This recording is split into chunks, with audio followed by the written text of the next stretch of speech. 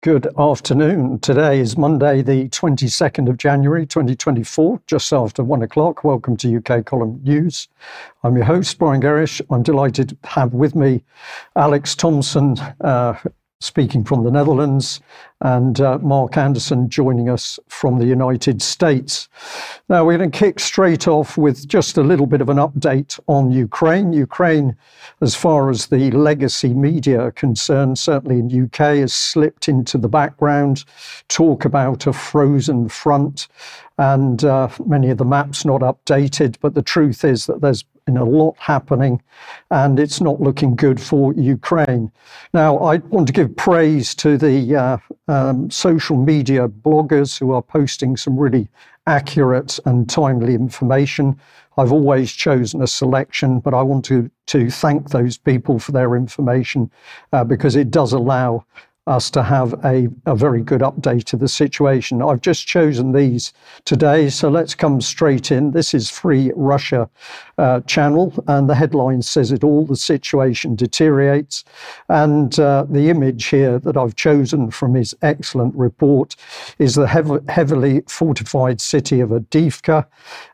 This is the city in which the Ukrainians are heavily dug in and have been for many years. And this is the base city that the Ukrainians have used for shelling civilian areas, largely Donetsk, but other places as well. What does the graphic show us? That over the last couple of days, the Russians, using Spetsnaz forces, have made some really impressive gains in the southwest, which means that they are now moving into this territory. This is another online site, HS Mapping, a rather different style, but they animate the reports with some pretty dynamic music. But what I wanted to stress here is that although we've got flags moving on the screen, what this represents is pretty vicious fighting, in much of it in close quarters. And this is the Russians penetrating some very, very heavy Ukrainian defense belts to move into the southern areas of Avdiivka itself. And this means that the Russians have now started the real battle to capture this stronghold. Viewers and listeners can consider this as Bakhmut Mark II. If we return to this screenshot from HS Mapping, what we're seeing, of course, is the scale of the front. Many people simply don't understand that we have 1,000+ kilometers of front, and there's action on a lot of that at the moment as the Russians are now moving forward and the Ukrainians are moving into defense. But this is showing us a possible Russian encirclement. And if we come back to the Free Russia channel here, the red lines are indicative of other Russian attacks, which are over to the west of Avdiivka. But of course, these are all part of securing the flanks. So we can be quite sure that the Russians are on the move here.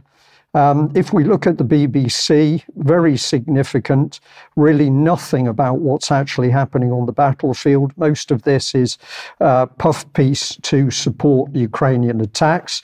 There is a report on the Ukrainian hit on the latest hit on Russian-held territory, where a lot of civilians were killed. But I've indicated with the arrow in the bottom right here the fact that the BBC map of the war in Ukraine has not been updated since the 20th of December 2023. And the reason for this is, of course, that the Ukrainians have not moved forward at all.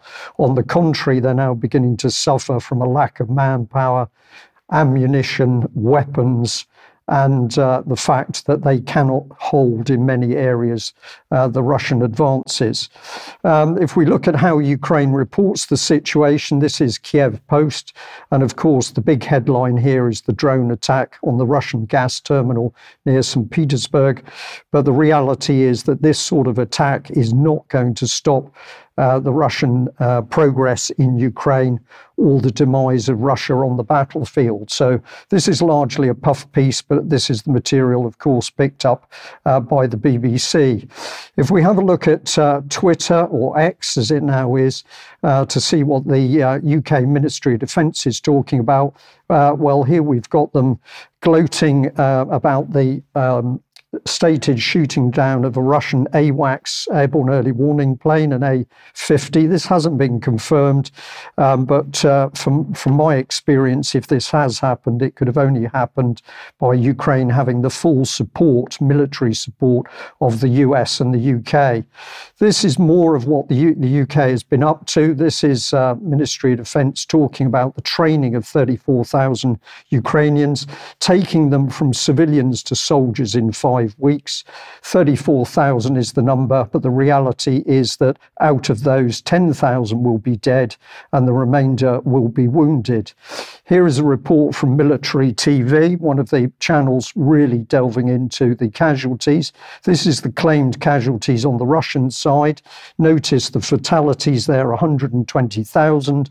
What nobody wants to talk about is Ukrainian casualties and Ukrainian obituary figures mentioned recently, 408,000. And the statement is that these are reports from within papers in Ukraine itself. Meanwhile, let's have a little look as to what Grant Shapps, Secretary of State for Defence, has been saying.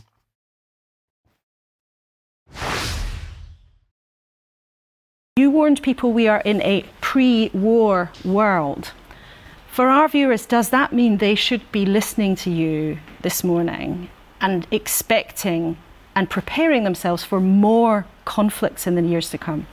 Morning. I think really, actually, as your panel were just saying, we are clearly living in a far more complex world. The United Nations has just said that last year was the year with the most conflicts since the Second World War. And the point I was making, without wanting to frighten anyone or raise concerns which are unwarranted, because I don't think that is a good approach, is we need to be ready. We need to be prepared. We need to understand the era in which we are living, where both states and more irrational ones like Iran, North Korea, and non-state actors, the Houthis that we've seen active in the Red Sea. I was in the Red Sea last week to thank our people on HMS Diamond and many other groups who we would have thought in the first part of this century were the non-state actors, Daesh and all the rest of them, joining together and using more sophisticated weapons. And so all of that combines to... Well, there we are, and I'll say this to Alex in particular. He seems delighted that there's the prospect of war and more war. But what are they organising in the background with their agreements, Alex? Bilateral security cooperation agreement signed between the two executives of Ukraine and the United Kingdom.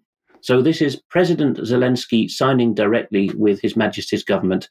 The respective parliaments and courts do not get much of a look in. This continues a trend that UK Column has been reporting on for some time. Bilateralisation started by the British Ministry of Defence to make sure that France, Germany, Poland and a number of other countries had one-to-one agreements with us, as if Brexit had never happened for defence purposes. I found that there was some highfalutin language in the recitals, but looking at the meat of the text, there's many parts I could pick out, and viewers are very welcome to go to the show notes and read this properly to pore over its 8 or 9 main sections.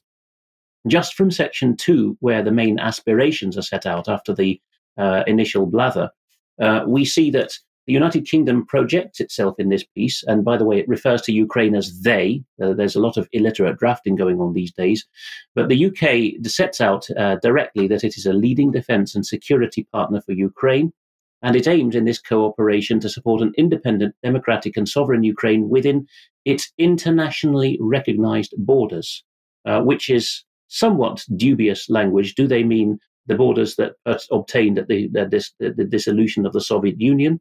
Do they mean Crimea and Donbass? Is it a shifting goalpost? Could the phrase be re-argued to mean in time the vaunted international community will recognise Ukraine sans Donetsk and sans Crimea?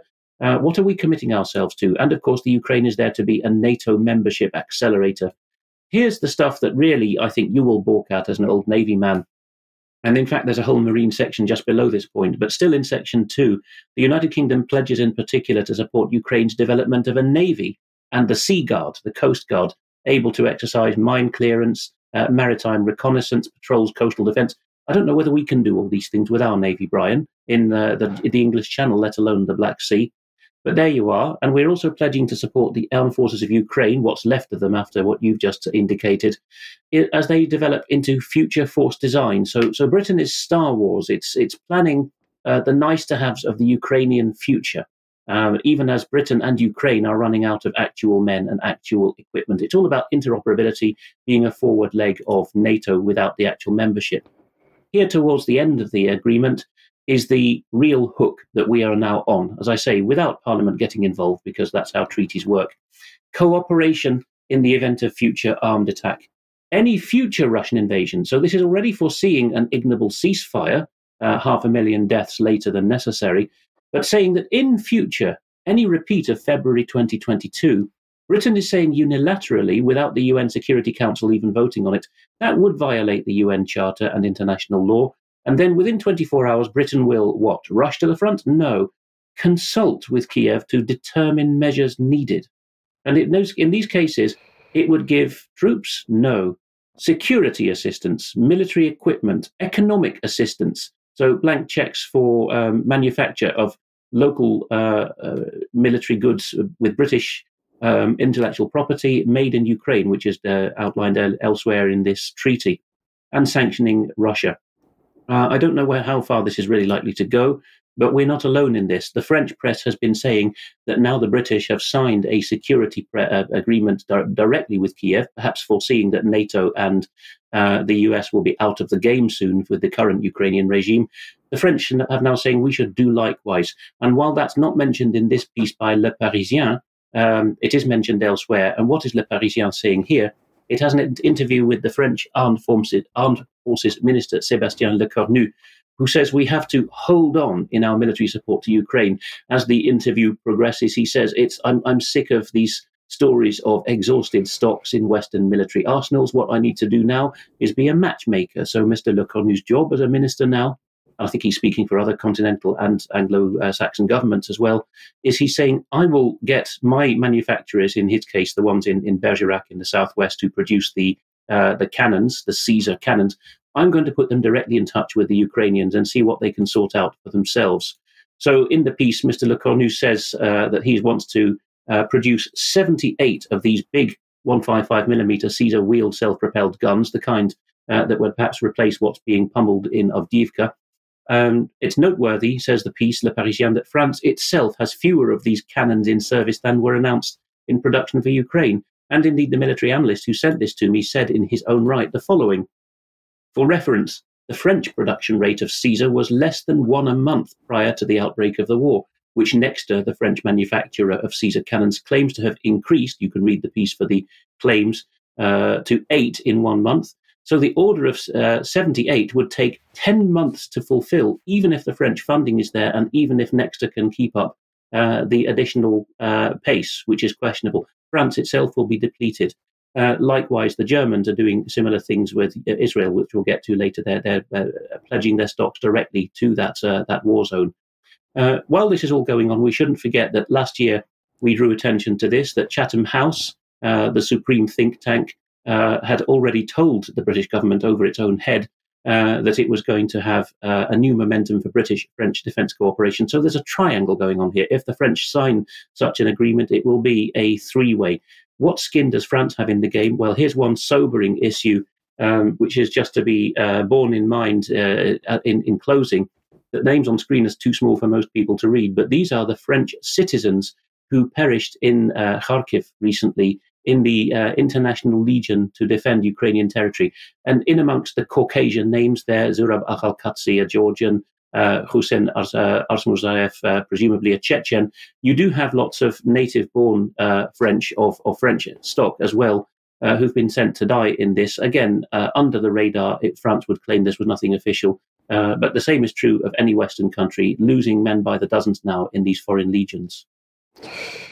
Alex, thank you very much for that. And of course, those Caesar guns not lasting long on the battlefield and not liked by the Ukrainians themselves because of their inability to cope with the very muddy conditions, having wheels as opposed to tracks. Well, we'll have more to say about Ukraine, but let's bring Mark Anderson in. And Mark, we're still on the subject of treaties. Yeah, very much so, only of a different sort. And James Roguski, the noted LA-based researcher that's really been doing yeoman's work on scanning the content and progress of the pandemic treaty and the international health regulations, he's got this posting at his blog. It's time to yell at the U.S. government, and it cannot be overstressed, Brian, that day is today. We're right on a deadline, and the time difference is in favor of UK and European viewers. Let's move on from that. Why should we yell at the U.S. government? Well, let's find out. A little something I wrote here. Silence is consent, LA-based WHO researcher James Roguski said regarding much-needed public input on the proposed pandemic agreement or treaty. Roguski has announced that any concerned person anywhere in the world has an urgent opportunity today, Monday, the 22nd of January, to email the Office of Global Affairs of the U.S. Department of Health and Human Services. The deadline is 5 p.m. U.S. Eastern Time today, which is 10 p.m. today UK time, and a bit later throughout Europe. Check the time differences to confirm, etc. Moving on from there, a little more substance to this from the website of James Roguski, jamesroguski.substack.com. Roguski is R-O-G-U-S, like Sam, K-I. Everyone on Earth is invited to submit your written comments via email to oga.rsvp@hhs.gov. This will be in the show notes before 5 p.m. Eastern U.S. time today on Monday, January 22nd. Quote, it has to do with written comment regarding implications of access and benefit sharing, commitments/regimes, and other proposed commitments in the WHO pandemic agreement. And we'll go on from there. This is a little more. I can cherry pick this a little bit. This is James Roguski's writing. The tens of billions of dollars that might potentially be spent on pandemic prevention, preparedness, and response would be much better spent, in his opinion, ensuring that safe, potable drinking water and sanitary removal of wastewater be provided for everyone on Earth. As they say, plumbers and garbage collectors have done more for human health than doctors. That's sometimes a noted saying. Anyway, these negotiations are in regards to what is essentially a trade dispute masquerading as a health issue that's beyond the competency of the WHO. Healthcare is not an enumerated authority of the federal government in the U.S. You have zero lawful authority regarding health. Healthcare is an issue that must be controlled by the 50 states as directed by the people of each state. And these regulations must be terminated immediately. This is what James Roguski is advising. A little bit more, the search for pathogens with pandemic potential and the plan to build a global laboratory network to facilitate genetic sequencing is a thinly veiled disguise for bioweapons research, Mr. Roguski is asserting. The use of ventilators, Paxlovid, et cetera, and most other pharmaceutical interventions have been an absolute health and financial disaster for everyone except the pharmaceutical industry. And I'll note briefly that here in the States, Brian, TV stations that have lots of different affiliates, but are based with like NBC, for instance, the Cozy stations, COZI, they play a lot of different TV dramas. They're owned by NBC. And they play Pfizer ads around the clock for Paxlovid and the RSV vaccine. So the media is getting more intertwined with Pfizer all the time. Anyway, getting back to Mr. Roguski's writings here just a little more, any discussion or any attempt to control or even monitor our inalienable right to free speech must be opposed and destroyed in its entirety. This is an important point. Listen to this. The WHO, the FDA, and the CDC are the true source of the infodemic, and they are the greatest providers of mis, dis, and malinformation. Summarizing here, the mRNA platform and the coercion used to implement it has been such an absolute disaster that those who promoted and implemented it implemented it are guilty of crimes against humanity. And these, Brian, are Roguski's writings, and they're kind of the recommended approach that he's providing for those that want to contact the Office of Global Affairs of HHS. That email will be in the show notes. And here's some final contact information, because Mr. Roguski is not shy about giving out his phone number. He recommends it. Here's his email for starters, james.roguski@gmail.com. Again, Roguski, R like Roger, Oguski, james.roguski@gmail.com. And his U.S. phone number, 310-619-3055. One more time, 310-619-3055. So if you go to that Substack website also, Brian, it gives you other options and more information. But reflecting a little bit on this last item, this goes back in time a bit to one of the framers of the U.S. Constitution, Dr. Benjamin Rush, MD, RUSH. And listen what he had to say. Unless we put medical freedom into the Constitution, the time will come when medicine will organize an undercover dictatorship. To restrict the art of healing to one class of men and deny equal privilege to others will be to constitute the Bastille of medical science. All such laws are un-American and despotic and have no place in a republic. The Constitution of this republic should make special privilege for medical freedom as well as religious freedom. So he was basically saying medical freedom should have been given the same weight as freedom of speech and things like that. Pretty interesting. So back to you, Brian. Mark, thank you very much for that. And just say to our audience, yes, James Roguski, amazing man, very happy to speak to anybody, very modest, but he's done such tremendous work in challenging what's been going on around the pandemic and the pharmaceutical industry. Here in UK, we'd also point a finger at the MHRA and say that this organisation, which claims to protect us, is clearly not doing that at all. It is working with the pharmaceutical industry.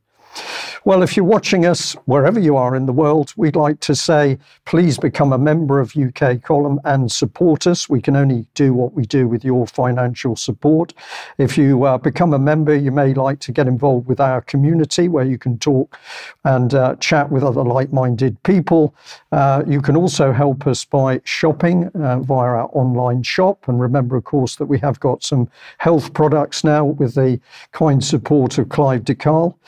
And the information we're putting out, we're doing this for this information to be shared far and wide because the aim is to inform as many people as possible. So if you're a viewer or listener, you can help us with this, but do think about becoming a member of UK Column.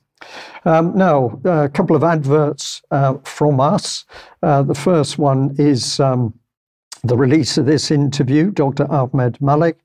This is a gentleman who's been through the NHS system, realised that there are things going on which he does not like, approve, and when he's spoken out, that system has turned on him very strongly. So have a listen to this interview and see what this gentleman says about how he's been treated by the system simply for speaking out as a professional. I'd also like to put up the interview which I did a couple of days ago with Sam Nass. This is the lady who was trafficked, found sanctuary in UK, but then had her children taken from her by the UK child protection system. An amazing lady. I will be doing more with Sam. But this is an incredible testimony if you have not already heard this.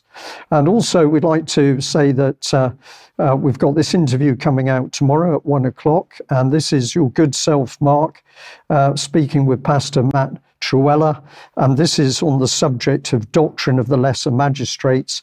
And really this ties in very nicely with James Roguski, because James is saying everybody needs to stand up and challenge what's happening.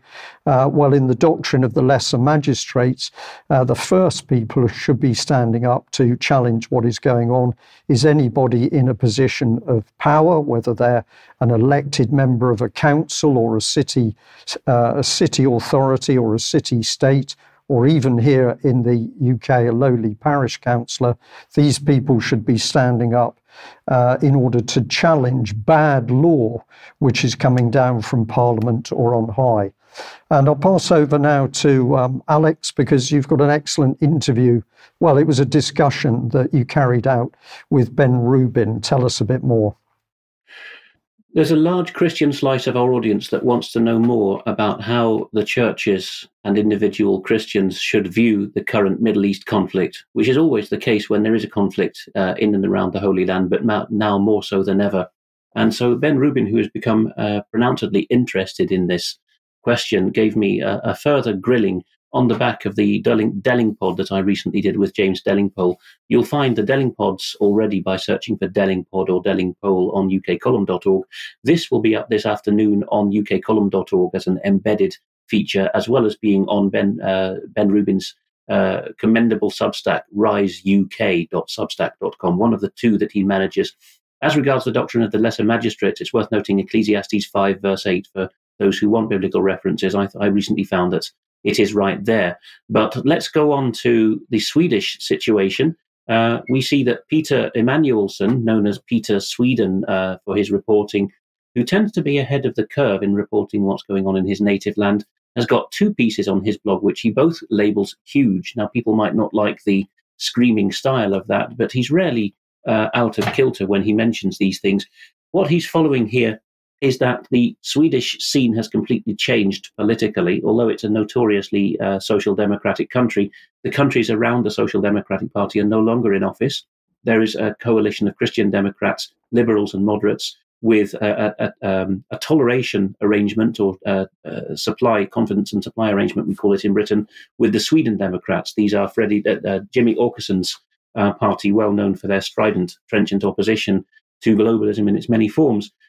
Because they are holding the purse strings at the moment with their votes in the bag, the confidence and supply agreement, the Sweden Democrats have an outsized influence on the course of the government and parliament in Stockholm. So first of all, Peter Sweden reports that Sweden is scrapping its Agenda 2030 goals. Now, cynics might say, well, they've got there anyway, so this is just a post hoc or after the fact thing. But he's reporting there, let's put it back on screen, that the crucial thing is that they're turning off the lifeblood to the local councils, the municipalities and regions, which, as we've often reported in all the English-speaking countries, is where the action is to implement Agenda 2030. And over the Christmas break, the government removed Agenda 20 goals, even from the national arm's-length executive agencies, energy, chemicals, water management, food, etc., those that have a huge influence over people's lives in Western countries. And here's the original source from Aktuell Hållbarhet, reporting that the government is scrapping Agenda 2030 goals. This is a scrap. Det här är en skrotning. So it's as straightforward as that. Peter Emanuelsson's translation of the key paragraph by Martin Kinnunen, who speaks on these matters for the Sweden Democrats, is there is no value in Agenda 2030 work, and we welcome this scrapping. So it can be done. Likewise, he's reporting another development in Stockholm. Mr. Emanuelsson reports that, who would have thought it, the last country in the world you would have expected. Again, it might be shutting the stable door after the horse has bolted in some cynics' minds, but the Minister for Financial Markets, Niklas Wykman, said we can't have people unable to pay by cash. He hasn't gone out and said it in such terms, but unlike Britain, which repeatedly has said, even when there's petitions, we don't intend to force shops to take cash as legal tender when it's not a debt. No, Sweden is seemingly going that far. So Tidningen Näringslivet has that headline, government says one must be able to pay by cash. Again, it could happen in Britain if we got our act together. Okay, thank you very much for that, Alex, and good to see people challenging the system. Let's bring Mark back on, and what have we got going on with Davos, which of course is the seat of a lot of Agenda 2030 and other material. Davos is a little too much, right? Too much to stomach, sometimes too much to comprehend. Of course, that's that annual confab in the hills of Switzerland in Davos. And it just wound up, in fact, the 2024 get-together. Here we have one of the noted mRNA inventors, basically, but critics of the COVIDocracy, Dr. Robert Malone. He's been right up there with Peter McCullough, right from here in Texas.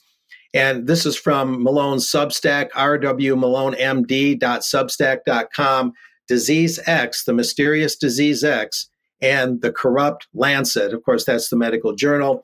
The globalists launched their new weapon to take over the world, and this is Mr. Malone's writing. It is Davos World Economic Forum week, which just wound up, and the mass media cartel, as I call it, hysterical propaganda push from the globalists regarding Disease X is in full swing. Just take a gander at a few of the corporate Mockingbird media headlines today, and those headlines from The Sun, a British tabloid, and several other media outlets, Brian, on both sides of the pond, are basically saying that Disease X potentially might be, maybe will, become 20 times more deadly than COVID-19 was, meaning that it could result in up to 50 million global deaths. No fear porn there, right? Well, here we have another item, and this is from The Hill, the noted DC journal in Washington.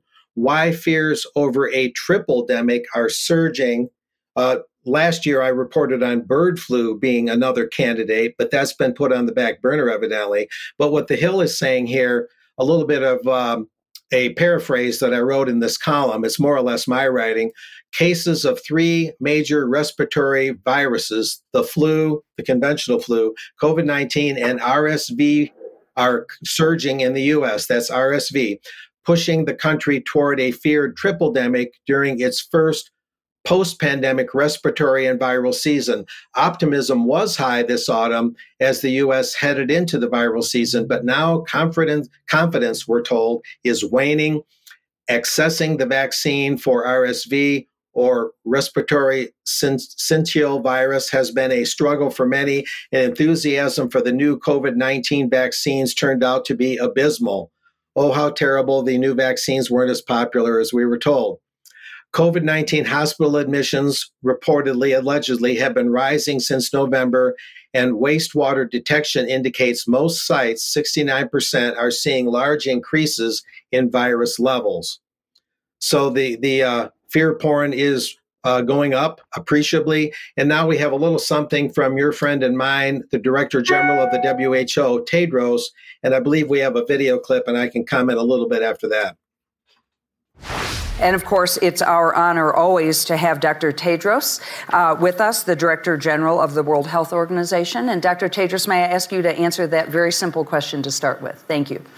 Can you rephrase maybe the question? Yes, of course. At the highest level, what do you think health systems should prioritize for an effective response to a potential crisis? Yeah, I think that's a big question, but I would like to start with especially the Disease X. It's attracting a lot of attention, and I hope you have seen in the social media. But it's not a new idea. The first time we used the terminology was in 2018.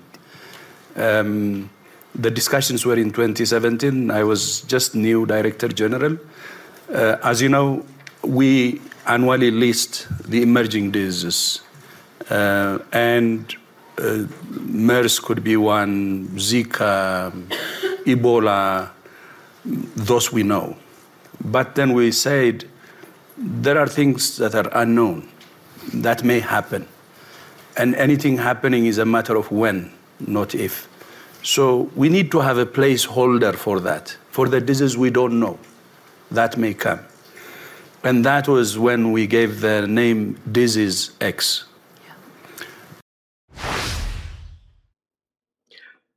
So that's Tedros' explanation for Disease X. It's like an empty chair at the table at Thanksgiving. Somebody just might sit down and take that seat.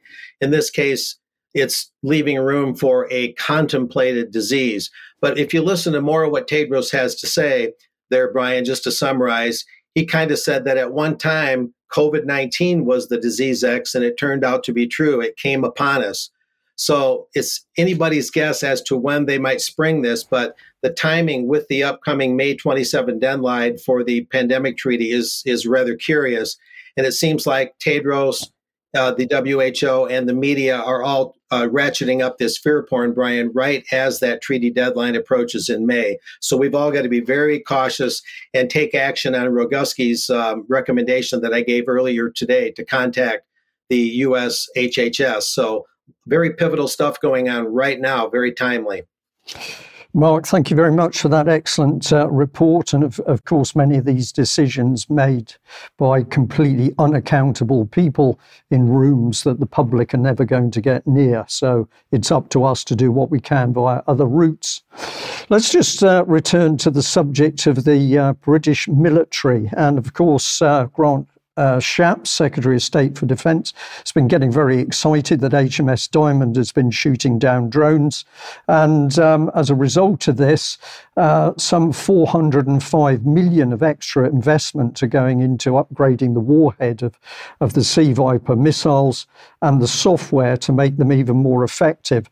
Well, the reality is, of course, that this means the Royal Navy is using hugely expensive missiles to shoot down reasonably cheap drones, and this is going to give a problem in the long term. We will be losing the economic war, but are these ships really capable of dealing with the threat and hypersonic missiles? I would doubt it very much. But let's have a little look at the prowess of the Royal Navy with respect to minesweeping, mine hunting, which is something that, of course, is being pushed to the Ukrainians.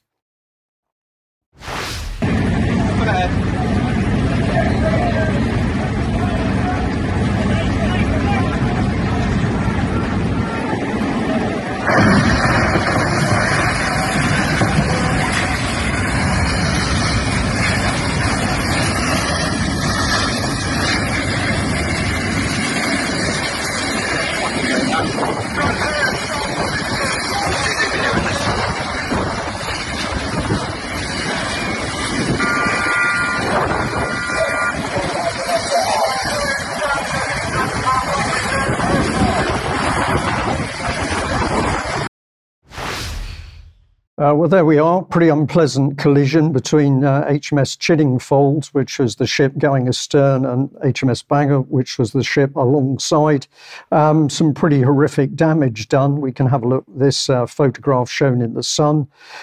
So major damage to the whole of HMS Bangor, and this is going to take considerable time to check out and repair. What's the cause of this? Well, the Ministry of Defence at the moment is saying it was some form of mechanical breakdown, but of course we just don't know. But certainly the conditions for the manoeuvring of those two ships, very calm, and that shouldn't have been a problem for them at all. So we wait to see what the Ministry of Defence has to say. But as you'll see in this segment, the UK military in deep trouble right the way across the three services. I just took a look at the profiles of these two ships. Chiddingfold on the left, a Hunt-class mine hunter, beg your pardon, and HMS Bangor, a Sandown-class mine countermeasures vessel. Nothing has been said from the end of last year. And so we haven't got any updates directly from the ships themselves.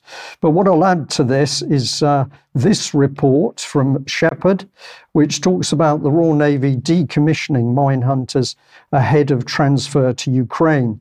So I've put a title in there, UK warships given away.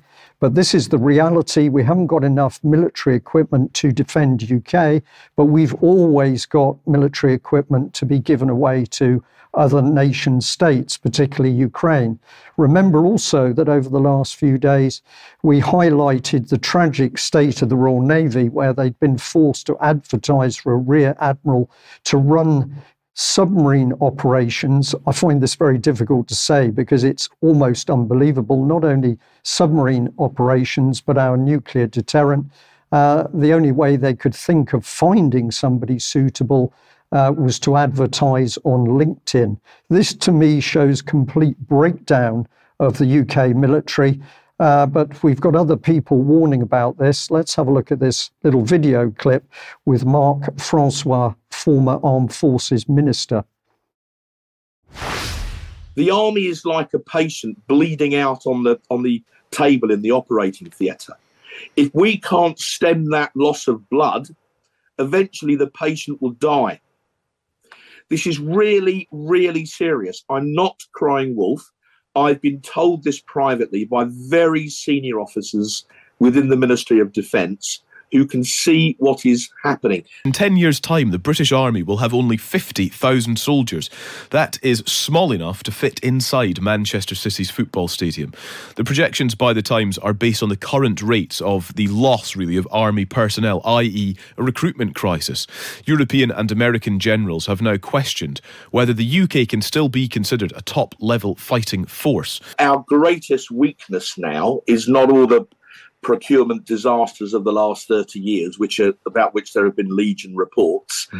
Our greatest weakness is people, because however much you spend on equipment, $1 billion for a destroyer, and so on, if you haven't got the skilled personnel to maintain it, such that it can't go to sea, it's no good to you tied up against the harbour wall. And the context is, where we now are, is that for every one person that joins the British Armed Forces, 3 are leaving. So there we are. That's the truth of the matter. The Royal Navy is in trouble. The Army is in trouble. The Air Force is in trouble. This is designed incompetence. And where is the problem coming from? Well, we get some sort of idea if we look at Ministry of Defence adverts. This is one for the Royal Navy.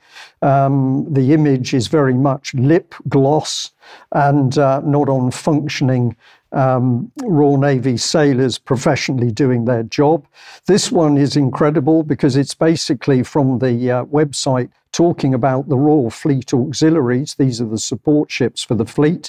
And I've said that the Ministry of Defence lies to the public about these ships.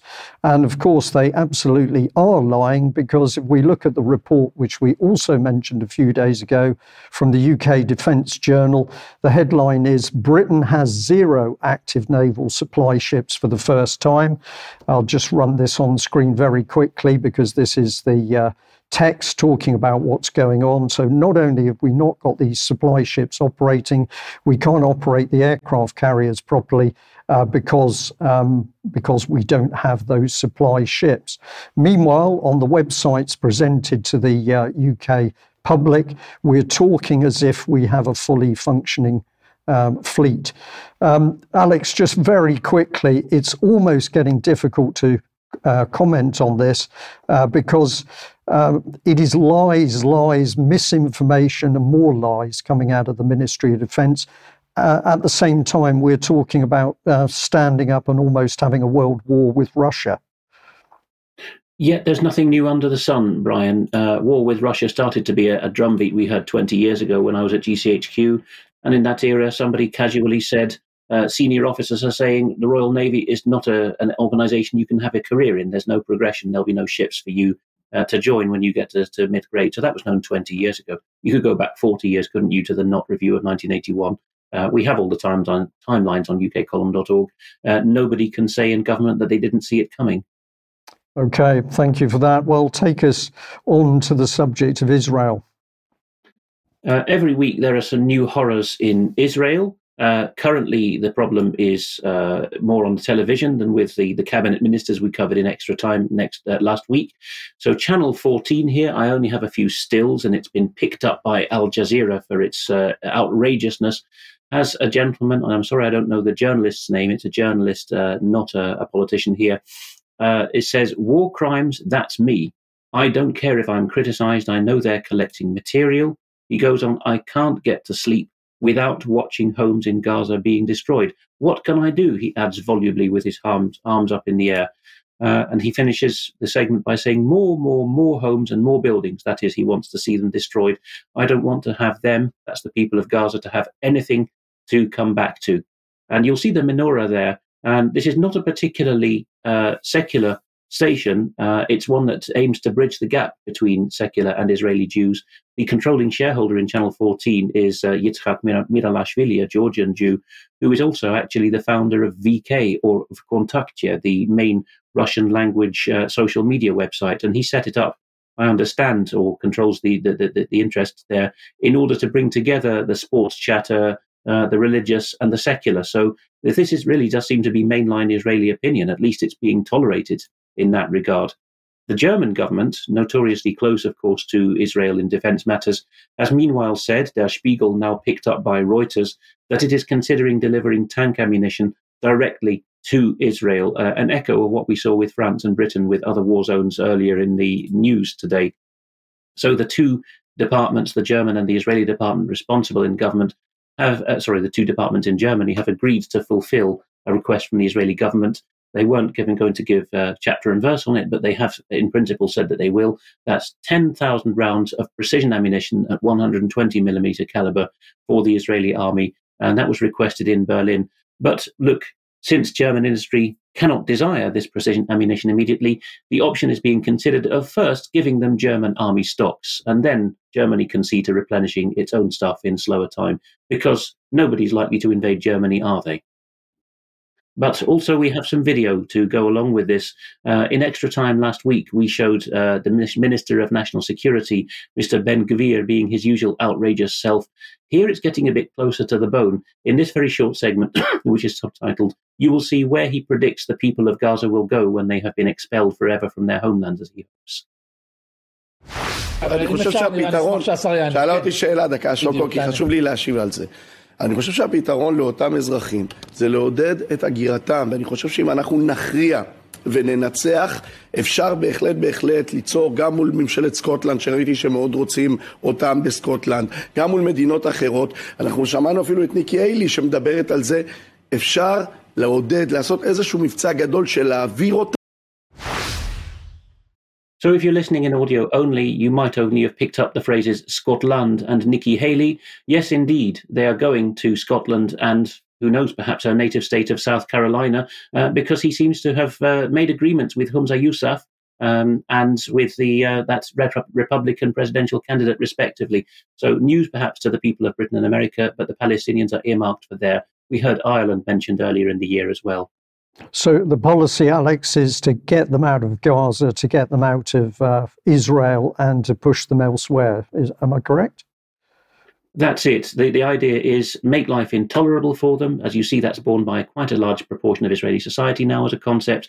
And Ben-Gvir goes out and says what others think. He says there's no problem with being told a sob story that they've got nowhere to go to. Lots of progressive Western governments want to have their, as he would put it, their token Palestinians. So let's all just ship them off there. Yeah, wonderful. Thank you, Alex. Well, let's come back on to you, Mark, and talk about Donald Trump, the man, of course, who said that if he's elected, he will stop the war in Ukraine. And I think he's got similar opinions on the war between Israel and the Palestinians in Gaza. And Trump is a back channeler. He'll tell the public and the press one thing, but he does his back channeling to a degree. I know that partly from knowing his good friend, Sheriff Joe Arpaio. I can discern a little bit from that. And had Trump been president, I don't think what's going on in Gaza would be happening, in my opinion. Now, that might be a stretch, but that's just my opinion. Anyway, we have a slide here. Trump, like him or not, good or ill, is making some amazing strides and may be capturing one of the earliest GOP nominations for president in history. Here we have Trump trounces in Iowa. Both Vivek Ramaswamy, there I got that right, and Ron DeSantis drop out, and they're both backing Trump. When Vivek stopped running to back Trump, he used the words, and they got together in New Hampshire right after Iowa. He used the words permanent state, deep state, and shadow government, talking to a very enthusiastic public in the wake of Trump winning Iowa. Trump won Iowa with 51% of the vote. The other 49% was divided by DeSantis at just over 21%.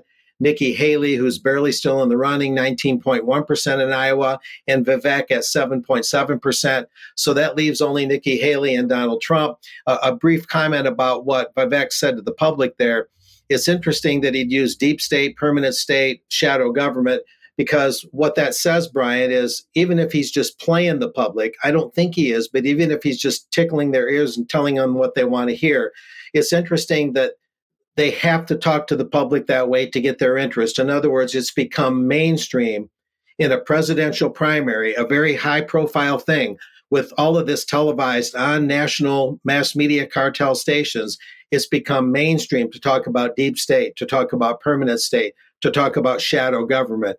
Even 5 to 10 years ago, those things would have practically been spiked from any national mainstream coverage. So that's an interesting dynamic in and of itself, regardless of the candidates and what you may think of them. But anyway, just moving on with one more item in this report. Well, actually two. This is one of them. Reuters, our friends at Reuters did a fact check. U.S.-born Nikki Haley is eligible to be president based on citizenship. And without going into a lot of detail, what this gets into is trying to debunk a Gateway Pundit article which merely explored the question. It did not come down definitively. It just merely explored the question as to whether Nikki Haley would be eligible to run for president, because when she was born in the early 70s, both her parents were Indian nationals and had not become naturalized in the U.S. So there's, if the two parents are not born in the U.S. and the kid is simply born on U.S. soil, should that person be eligible to run for president? The 14th Amendment is considered, and the 12th Amendment, which has to do with how the U.S. elects the vice president and president, that's also considered. So there's this debate, but Reuters treated it like Gateway Pundit was being definite. All they were was exploring the question, is she eligible or not, exploring her background. And that's something that vexed Barack Obama, Ted Cruz, and the current vice president, and others over time have had that same question. Even John McCain, are they eligible to run for president based on their birth? So this is not the first time this has happened. And one other parting item of interest here, Brian, is Representative Justin Amash, right from Battle Creek, Michigan area. He used to have Gerald Ford's old seat in the U.S. Congress. Gerald Ford was known to be on the Warren Commission on the JFK thing. Well, Justin Amash bowed out of Congress in the around 2020, 2021, and he's considering a Senate run. And I'll just give a brief read here. Former Michigan Congressman Justin Amash is born of Syrian and Palestinian parents. He lost relatives in an October 2023 Israeli airstrike and a church in Gaza, and he's seriously considering a U.S. Senate run. His father's family was displaced in the 1948 Nakba. So interesting that Justin Amash, who I met in 2012, had the pleasure of meeting him at a town hall meeting. Interesting that he's considering a Senate run of Palestinian heritage. So that's something else to watch besides just the presidential drama. So there you go, Brian, back to you. Mark, thank you very much. Incredible times that we're living in. Incredible end of the world. Alex, over to you. Yes, I'm glad to see that in the Q window you're able to read the German there very well. Just to remind people of only 1/4 of Der Spiegel's front covers which have ever covered Mr. Trump. So if there is a shadow government, it uses organs like this in each country, and in Germany that would definitely be Der Spiegel. So the previous 19 covers have all been from the 2016-17 timeframe, or at least from that presidential term. So he was a flaming fireball or meteor. He was the end of the world as we know it. Then he was a crazed, blood-soaked head chopper with a knife, proclaiming America first. And none of this was counted as libel, of course, in Germany. He was a Ku Klux Klan devotee, initiate at some point. He was also a screaming guerrilla climbing the Washington Monument. But here we are, cover 20, and the show notes will include a link to all 20 titles, or at least the previous 19, which Der Spiegel is quite proud of, actually. But the new one, not on that list yet, is this, Dictator Trump, a scenario. So they're now telling us that he's going to be a dictator. And a lot of people do seem to have it in for Mr. Trump at this stage, because as Mark's just reported, he's cleared the decks to be the shoo-in for the Republican nominee. Let us hear a couple of minutes of hemming and hawing. It's worth listening to it in full, though it's painful, because this is the heir apparent to the Soros empire, Alexander Soros. In fact, Alex Soros has taken over much of the running of the Soros business and NGO network from his father George already. Here he's asked, what about democracy? And he makes a number of admissions, and towards the end he proved himself completely unable to string a sentence together about why he doesn't like Mr. Trump. But have a good listen to what he said here at Davos. But I don't think that that's the fundamental. I don't think technology is the fundamental issue in democracy. Democracy is messy. I mean, democracy is about contestation of ideas. It's about plurality. It's about people having different truths, actually. Now, fundamentally, how society lives together civically in those contestations is obviously quite tricky. But I think that if we play too much on this disinformation card, we're taking responsibility away from ourselves to actually create a narrative that inspires people to vote and to believe in democracy and democratic institutions. And on the institutional part, I think that we can talk about institutions as these abstract things, but institutions are also about people. And we just heard this point about untrustworthy people, and we talked about things in the United States like checks and balances, which aren't written anywhere but are customs. And one man, Donald Trump, literally came in and just took that all away. But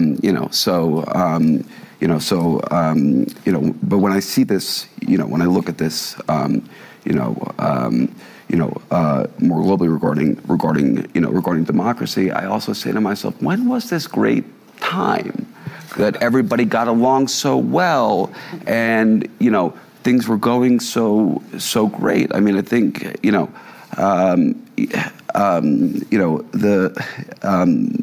I think that we really have to be careful here in this nostalgia for a time past, because a lot of the reactions we're seeing in society are actually reactions to positive things like equality for women, and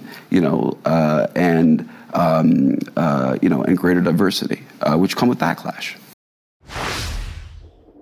So there you have it. The mealy-mouthed crown prince of the open society says it's all about them contestations, and it's whatever those are, and it's not apparently all about disinformation. He's warning his own associates not to blame everything on the plebs and disinformation.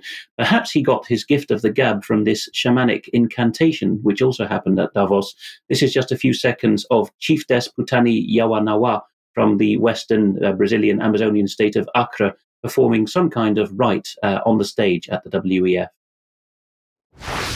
Anturma chayanu na nukamahu anuri nukamai nukawaka na anuri no yuyuwa na wahon shinan vupanke tu shinan shavawaki shinan mukikirani tsai shavakirani tsai mukikirani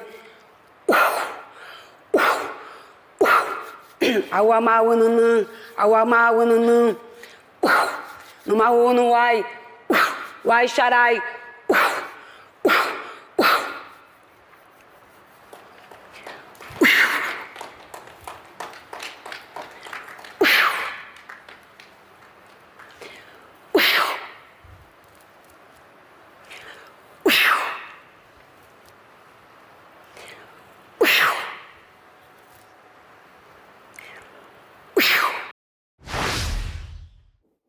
How COVID compliant, don't you think, right there at the top? Well, it's not the World Eloquence Forum, that's for sure.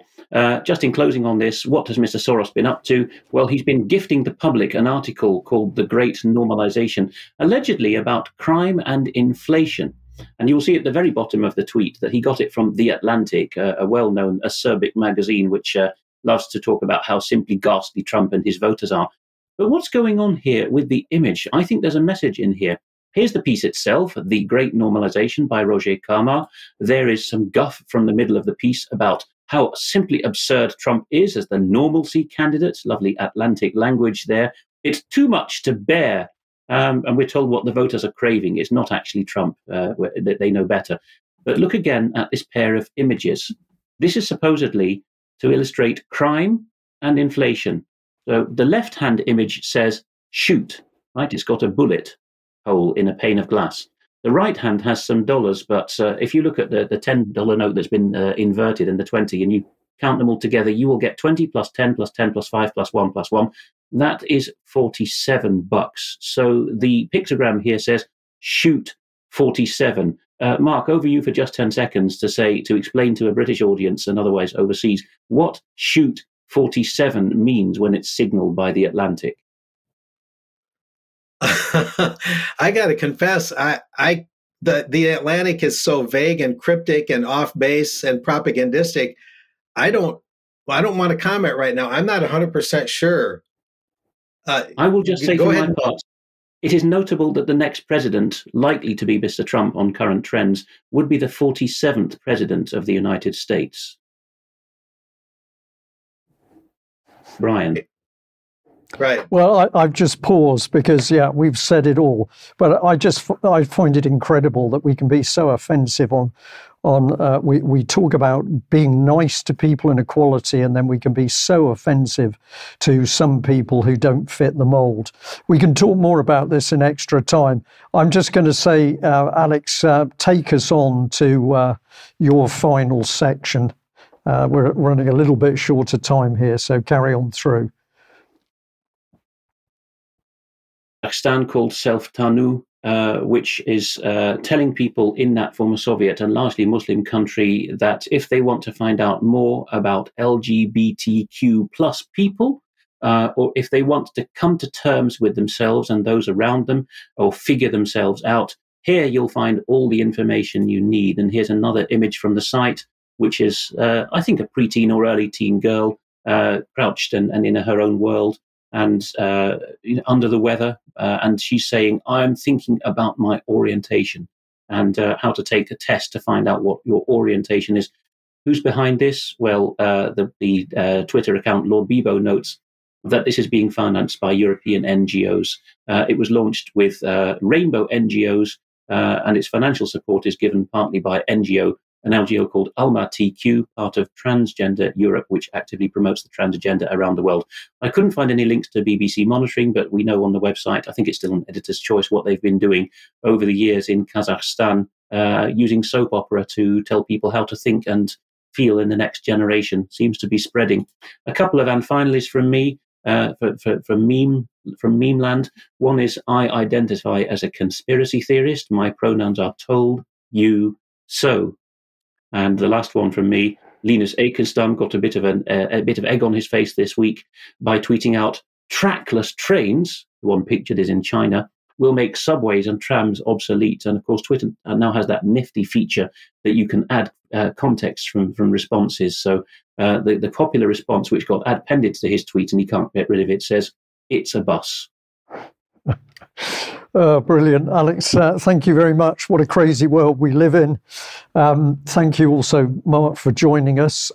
If you're a member of UK Column, well, you can join us for extra time in a moment. But if you're a viewer, listener from anywhere in the world today, thank you very much for tuning in. We hope you found our information interesting and valuable, and we very much hope that you'll come on board and become a member with us. We must leave it there, but if you can, join us in extra time, where no doubt we'll be discussing much of the news, plus some additional items. We will see you then. Bye-bye.